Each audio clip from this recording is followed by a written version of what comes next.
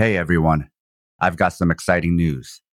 We're unlocking Southpaw Deep Space Nine Season 2 and making it available for everyone on our public feed. But if you love our work and want to be the first to listen to Season 3 as it's being released, head over to Patreon. There you'll find break-free versions of past SDS9 episodes, Southpaw and Fight Study, and our other bonus show, Fighters Brew. You'll also find our Liberation Martial Arts program, which is exclusive to our supporters. It's for beginner and advanced martial artists, as well as people just looking for fitness and rehabilitation. It's a gentle, wholesome, and embodied approach to training. Lots of individuals, trainers, families, friends, collectives, activists, and organizations are already using it. So if you want to support our work and get early access to all our great content, including Season 3 of SDS9, go to patreon.com/southpawpod and join our community. You can also go to southpawpod.com and find the links there or on our show notes. Thanks for listening and catch you soon.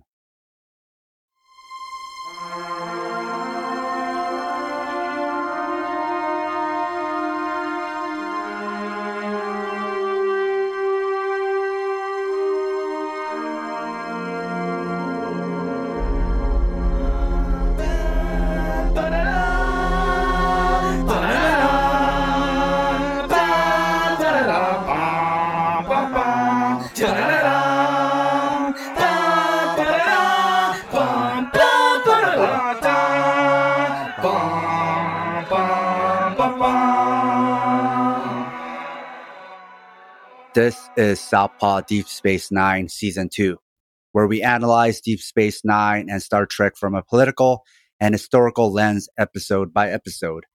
I'm watching DS9 with fresh and hopefully less fan-biased eyes, and Scott is the veteran Trek fan who knows more context about the show. I'm super fan-biased. We are discussing Season 2 of DS9, Episode 10, Sanctuary. Scott, can you tell us about this episode? I would love to. So we enter the episode and Benjamin is asking Kira about finishing a duty roster and how she's been a little away from work, and he overhears her yelling a lot, and she's just really frustrated with Bajoran bureaucracy right now. And then he's like, can you work on the roster? And she's like, okay. And then we go to Quark's bar and there's some really dope ass space flute being played by this guy named Virani, and he's playing a variation of the theme of Deep Space Nine at Quark's, but it's like if Kenny G was good sort of vibe, like watery space flute. It's just really, it's heavenly. It's really dope. And Quark wants to meet with Kira because, you know, Kira had Virani come to Quark's and Deep Space Nine to play some music and do like a residency so he could sort of get his feet back because he was like a prominent musician.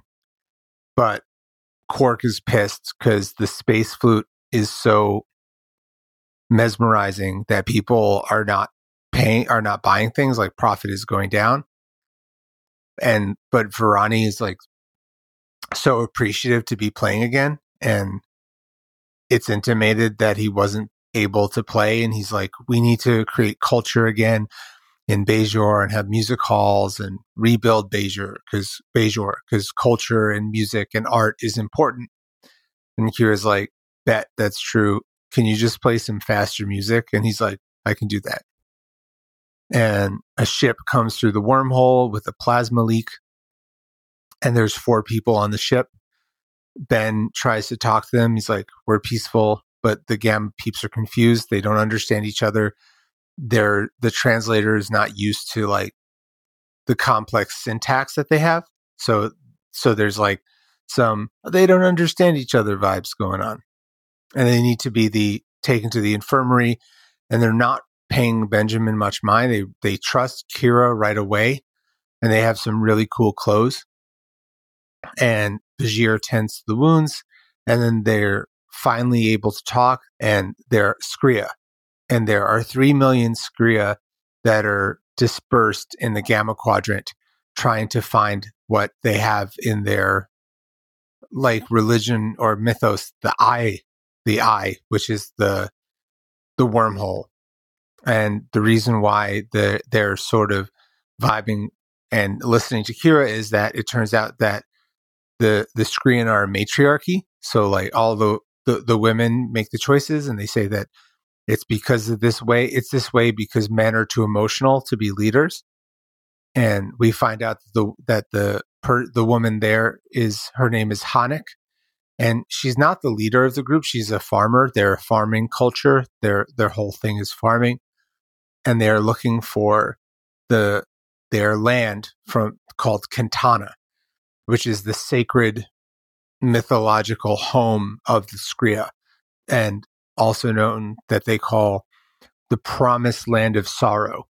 And that is beyond the eye, where the Skrian will find and bring joy. I don't know if you're sensing foreshadowing, but I certainly am. And we find out that the Skrians have been oppressed by the T-Rogarians for 600 years. At least that was before they were defeated and conquered by a group called the Dominion. Ba, ba, ba. So now that they escaped, and so now all the Skria are just looking for the wormhole, and so they're the first people to do that. And Kira brings Hanek a dress, which is like a misunderstanding of an earlier scene where Hanek is talking before they understand each other about this dress, and it turns out that she hated the dress, and Kira's like, yeah, it's a really ugly dress. And then we see Nog and Jake talking about women, and the Skrians are starting to come to the station, and it's like pretty uneasy. And like Nog is causing mischief and like spraying some Skrians with like stink powder. And Odo and Quark have this talk about the Skria, and Quark is like, they're taking up space. They're using without participating, which is a big sort of element of the episode. And so as the matriarchy start coming, they make Hanek the leader for this role of finding Kentana. And Ben is looking for a place for them. He's like, I feel like we can find a planet that they could go to. And there's a nice scene of Varani and Hanek, and Varani's like, as a Bajoran, I understand what it's like to be displaced, and gives her like a hologram CD. And then Nog and Jake get into a fight with some Skria boys, like from that they sprayed stink dust on, and the tension is building. So the Foundation finds an M-class planet, which is like an inhabitable planet called Draylon 2 or Traylon 2. I wasn't quite sure which one it is, whether it was a T or a D, but we're working. And they're like, we're going to offer this to the Skria. But Hanek explains that it's unnecessary because looking at what's going on, they believe they have found Kentana, because what is Bajor but the planet of sorrow beyond the eye? And they're like, we're going to go there. So the Bajoran government comes, and they've taken their request, the Skrian's requests, very seriously, and they explain why, from a logistical and pragmatic standpoint, why they can't take them, and they deny them because they feel that they can't handle 3 million people coming to the planet right now as they're rebuilding. And they're just like, we're rebuilding. And Hanek's like, but you could just give us the Northwest Peninsula. It's farmland.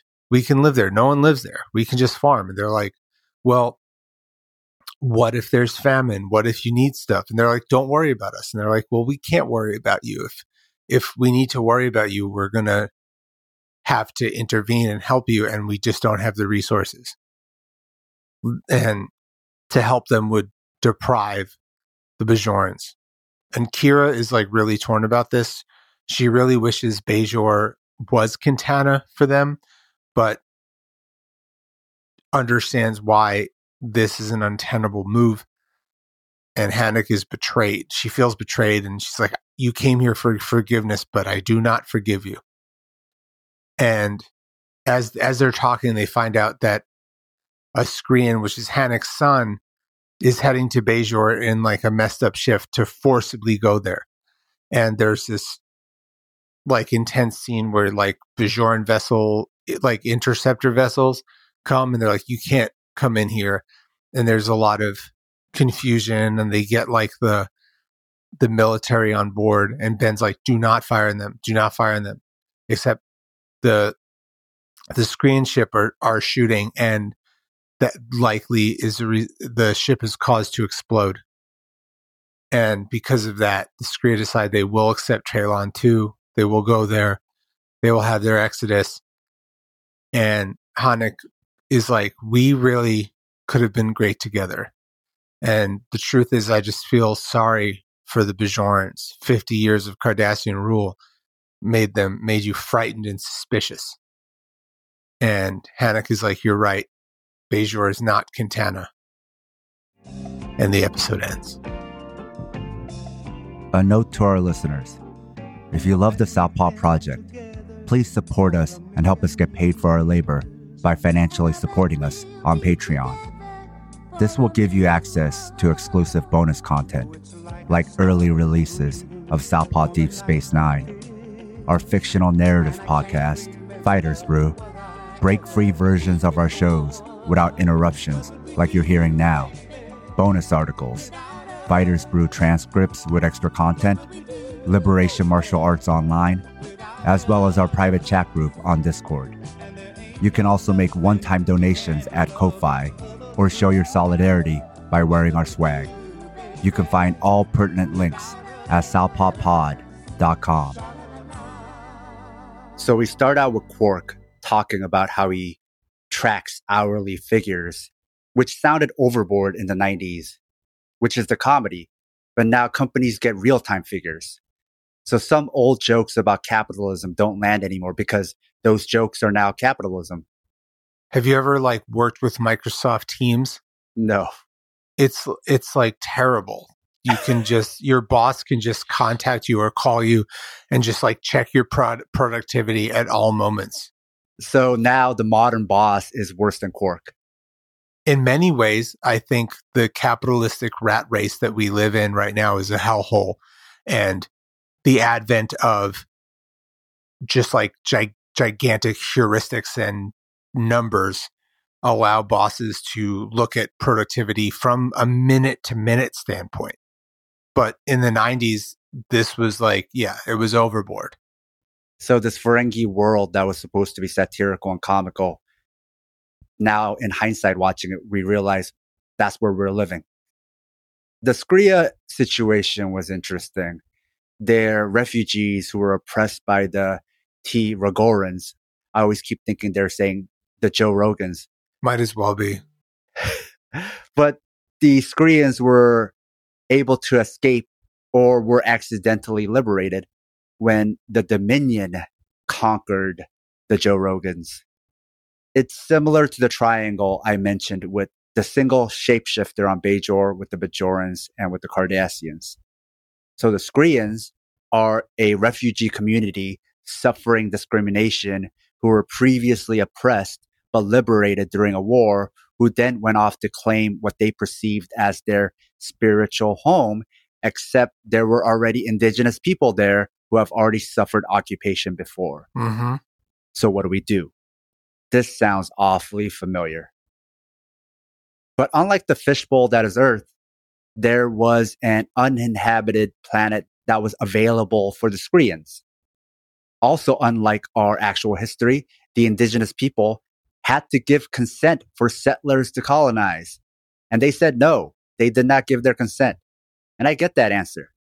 It's almost an alternate history of Israel and Palestine. Which was not the only land that was theorized to be given. There was talk of Madagascar. There was talk of Alaska. There's a Michael Chabon book which looks at like an alternate history about what Alaska would have been like if it was the chosen land. It's okay. But those areas also had indigenous people there too. It also seemed like a convenient way to say the Jewish people aren't Europeans, so get the hell out of Europe. but we want you out for your own good. Oh, yeah. It's complicated.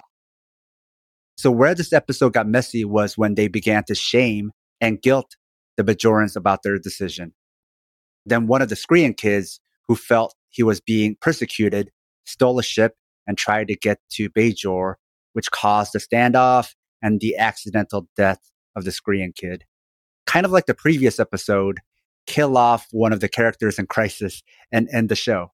Yeah, it's just like, we don't want to carry this thread for very long, so we're just going to create some conflict to resolve. There you go.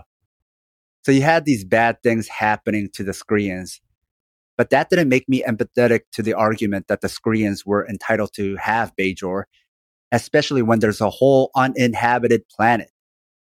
I guess like the episode before this, Second Sight, I didn't know why I should care about these characters. There was a premise here that could have really tugged at our emotions and asked the tough questions, just like Second Sight could have. But instead, they just killed a guest of the week and called it a day. They did foreshadow this ending, though, because it started with them on a ship with a leak about to explode, and that's how the ship exploded at the end. Initially, they were grateful to the Federation for saving them, and at the end, they were not so grateful. But they also didn't paint the Skreans in a good light.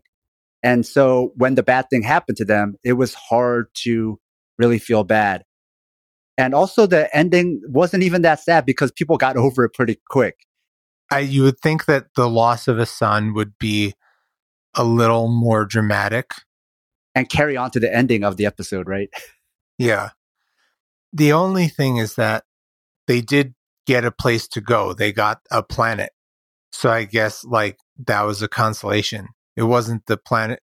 Well, at the end, maybe it was their Quintana, you know? She did say that. At the end, she said, oh, I know for sure now Bajor is not Quintana. It's a complicated situation that's definitely emblematic of the time and what is happening in many places in the world right now of rapid displacement.